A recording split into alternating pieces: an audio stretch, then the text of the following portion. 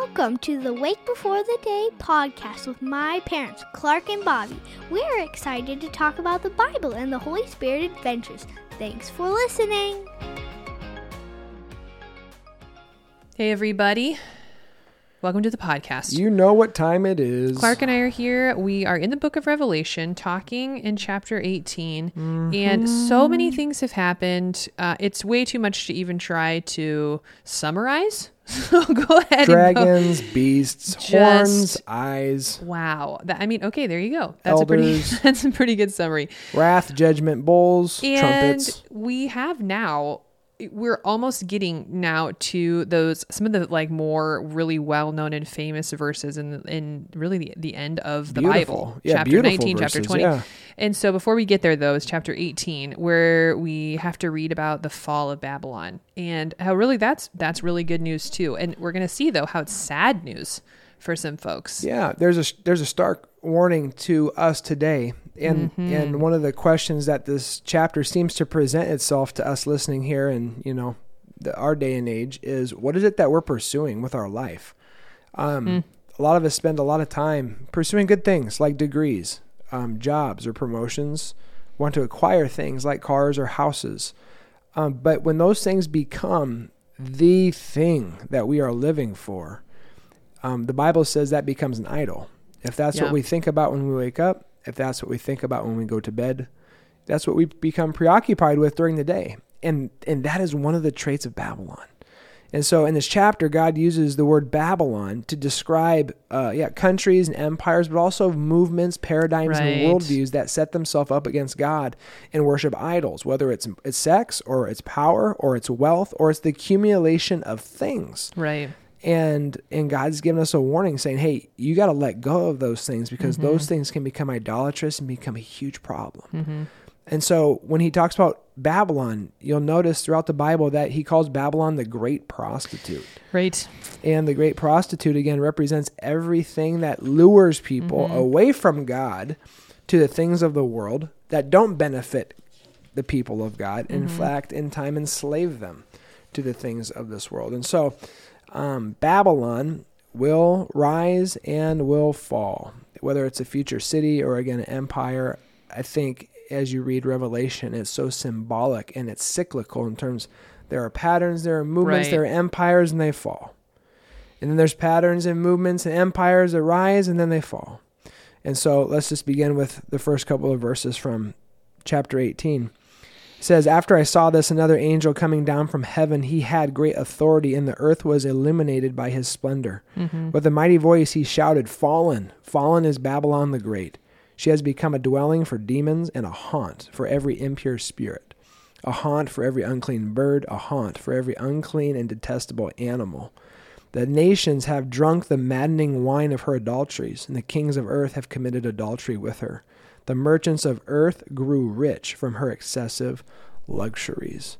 And what he's saying is this paradigm, this worldview, this condition has become so desolate and broken that it's almost unsuitable for habitation. Like people cannot actually live in this state of mind under this rule and live and thrive and flourish. It's going to become, honestly, it describes almost like a horror movie. It's like a haunted world, just haunted desolate house. That's right.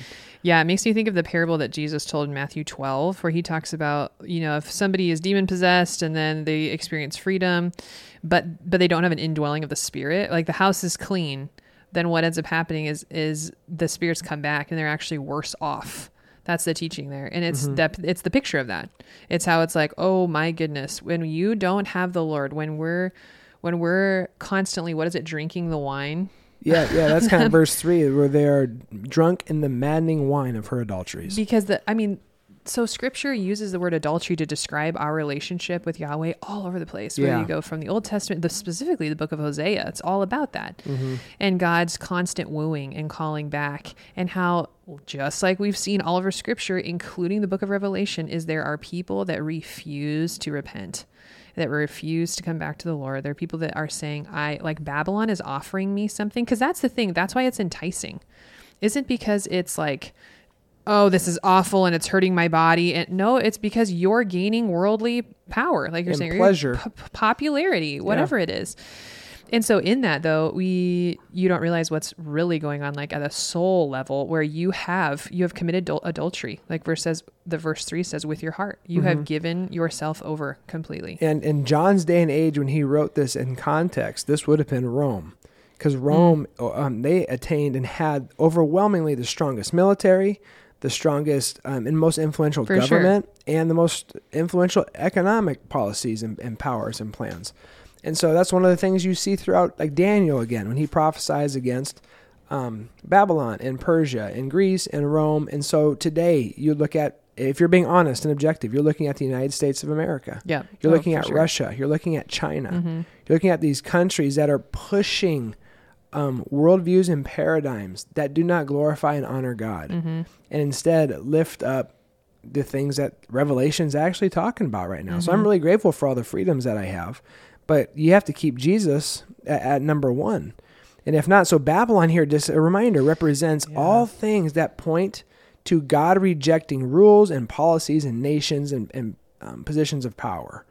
So John's warning us, saying, hey, Christian, do not give yourself over to achievement or to acquiring of things, the consumption of things, the level of comfort that gets you off the playing field of the kingdom of God and with God and into the world. And so there's that line, right, where it says we're in the world, but we're not of the world. So on one hand, we're supposed to enjoy good food. For sure. You can enjoy good drink. You can enjoy good friendship. You can enjoy traveling and seeing the beauty of God's creation. You and I want to travel. We got bucket lists. It's just awesome. And God created these things good. And so that's part of Sabbathing and enjoying what he created. But when we become infatuated with these things and they become more than just things we enjoy and more than just hobbies, we become Babylon. Right. And that's what he's warning against us. So I guess one of my questions for you, Bobby, and for you listening is, how do we enjoy what God gave us and keep them to be good gifts and abstain and have self-control from allowing them to become more than what God made them to be? Well, it's exactly what you're saying. So by abstaining, like you're saying, and then indulging. So the rhythm of that we've kind of adopted, that we've studied and heard from other people, is feasting and fasting.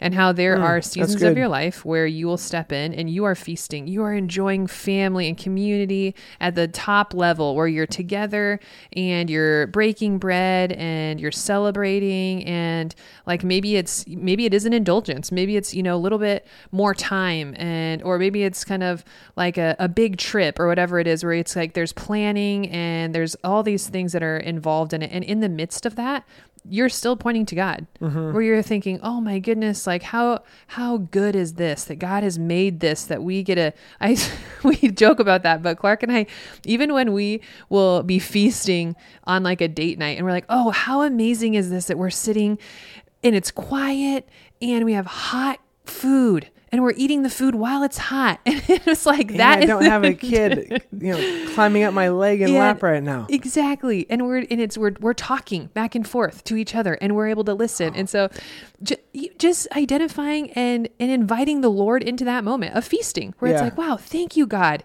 Thank you for this moment. And then we also have periods of time and seasons where we purposefully abstain, where we say, we actually have access to these things, but we are not going to indulge by the Holy Spirit, because we believe that this is how we make these things take the place that they should have. Meaning, this is not just something where, okay, we're going to work this into our budget, that we can spend, $100 on this meal every single week. No. So there's things that we prioritize. There's times when there's fasting, and some of the times of fasting that we prioritize, those are hard. Like those are painful times. Fasting's brutal, and it's beautiful and it's hard. Really, you guys, what's going on is it's echoing Matthew chapter 16, where Jesus is saying, like, hey, just so you know, like the life that you are called into with me as a Christian, as a disciple, as a follower of me, is a life where you have said, I'm going to deny myself. I'm actually going to say no when I don't want to say no. Yeah. And there's times where we don't do that on purpose. We don't want to be in a season maybe where we're fasting, and that's just where we are because of the broken world, or maybe because of depending on what you believe, because of where God's placed you. And so there's times of that, but there's also times of intentional choosing. And I would say that so much more of us Americans, we fall in that category where it's like, we actually have access. We actually feel like we have entitlement to these things. We deserve these things. And we have to say, unto Christ, I'm going to submit this and say no, and I am not going to indulge. Yeah. And so what does that look like for you to actually, because Christ has this theology of suffering that we don't even tap into unless we're forced to our knees to tap into. And then we're so grateful for it. Yeah. And so the call is no, like in your everyday rhythm of life, how are you abstaining? Here's one. Don't turn on your TV till the weekend. For sure. Here's another one. Turn on your TV only for, 1 hour at a time. Don't look at your phone until you read the scriptures for the day. Don't look at your phone. Don't engage in social media until you have looked at your scriptures. Like, what are practical, simple rhythms? Find times and rhythms of life where you can fast and fast from food. Yes. So in the Bible, when it talks about fasting, it's talking about fasting from food and drink.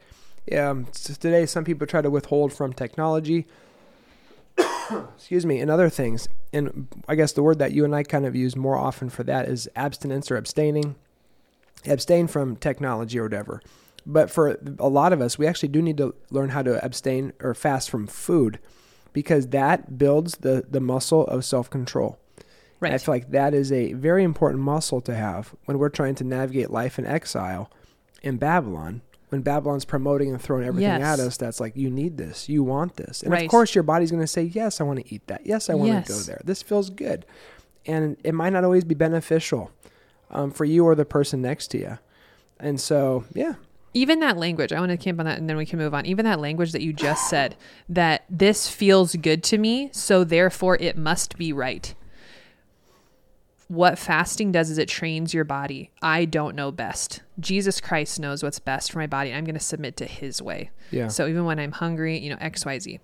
Anyway, let's move on. Yeah, keep going. Verse 4 is it's an important verse. God calls out, and the angel calls out and says, come out of her, my people, so that you will not share in her sins, so that you will not receive any of her plagues.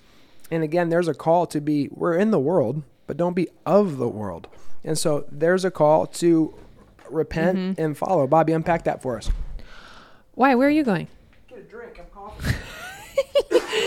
So the angel's command for all believers is to separate your habits and cultural patterns from greed and indulgence. So essentially what we're talking about here is that we wouldn't have kind of like any kind of external behavior or any kind of like way of living that could confuse people. That's saying like, okay, this is something that we're doing. I'm trying to think of an example right now, that as we walk with the Lord, that could be a confusing thing. So we're going to repent and we're going to actually have our external behavior show our internal heart change.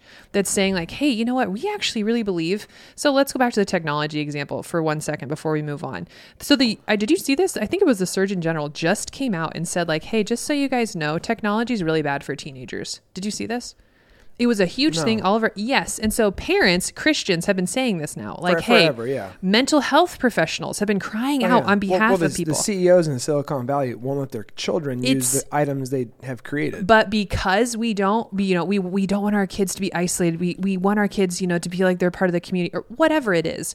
Then, man, we have given technology into hands of kids that just can't handle it. For sure. Yada, yada, yada. So that's one clear example that we say, I'm sorry, we're making a 90-degree turn because this is hurting us. This is hurting you. This is hurting your soul. And we're actually sinning against God with how we're living our life here. Yeah. And God's called us to get out of there, right? Yep. Now there's some strong language coming up, verses 6, 7, and 8. The angel calls for God to give back to Babylon as she has given. Pay her back double for what she has done. Pour her a double portion from her own cup. Give her as much torment and grief as the glory and luxury she gave herself, because in her heart she boasts, I sit enthroned as the queen.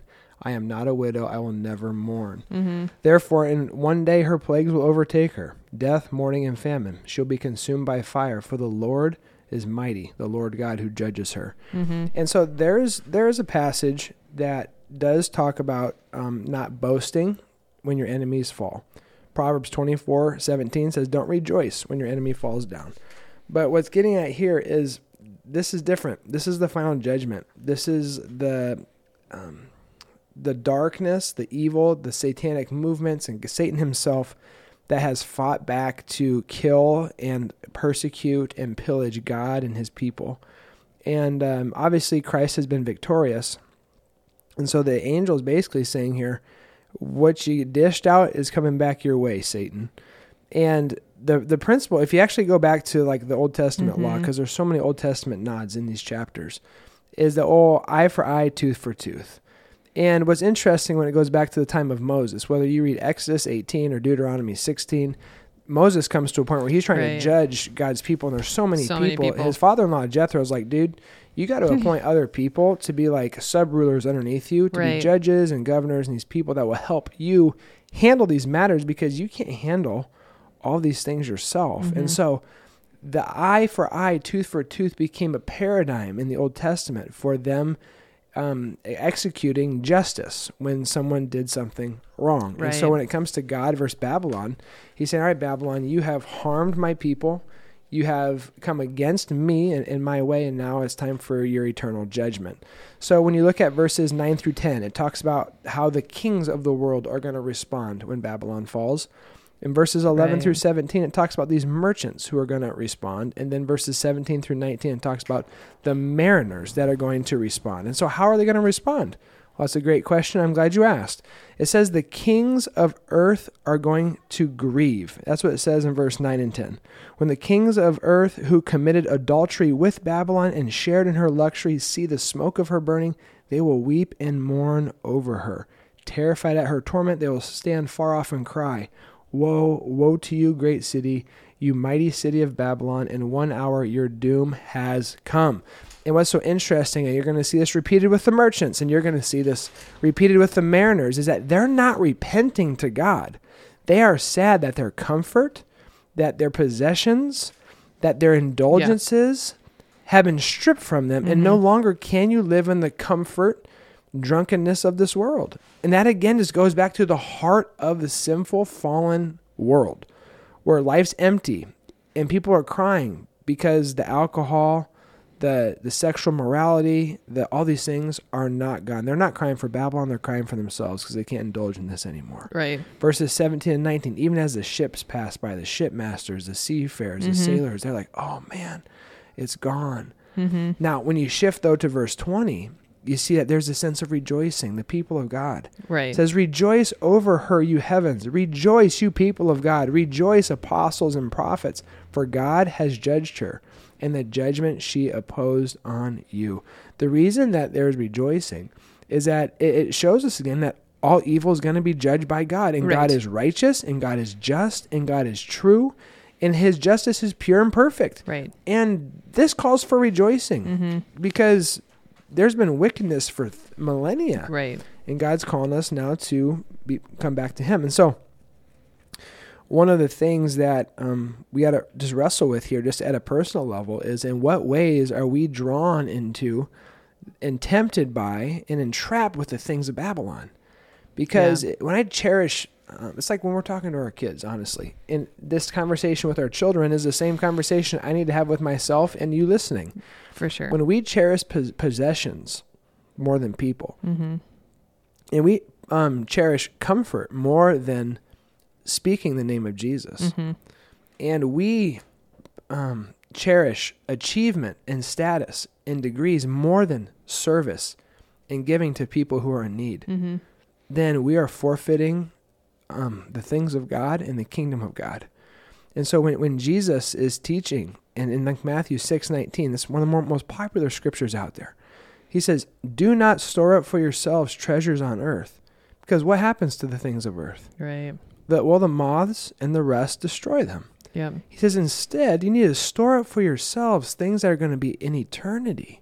God has given us these things on loan so that we can use them for the glory of God and have eternal dividends that will keep paying back when we see people in heaven, because we spent more time in a discipleship group or speaking the name of Jesus or seeking to get out of our clique to make new friends and let the outsider feel welcome. Yeah. Right? So like we're saying, no, I'm not going to give in to Babylon's inclusion and Babylon's comfortable, posh living, or it's all about me, myself, and I. Instead, I'm going to pick up my cross like you said earlier, and follow the Lord. I'm going to deny myself and seek the Lord and the kingdom of God and bless those around me. And then you get these tastes of what God's intended for us to experience life to be. And it's this beautiful gift. But it requires us to have serious introspection and take an inventory, basically, of like our heart, where we're like reflecting, going, all right, where am I giving in to too much comfort? Where has wealth become an idol? Where has consumerism become an idol? Where has achievement become an idol? Because again, all those things, achieving and working hard and being comfortable and attaining wealth, those can all be good things, but it's within the proper placement under the lordship of Jesus and using them for the betterment of not only yourself, but those around you and ultimately glorifying God. So that's how we distinguish ourselves from Babylon. In the midst of this, we enjoy the things of God, but you enjoy God in the middle of all of them. Yeah. So when you're making your money, God's at the center. How can I bless the Lord and bless others with this? Right. In your education and that degree you want to get, how is God inviting me to bring heaven to earth through what I'm studying?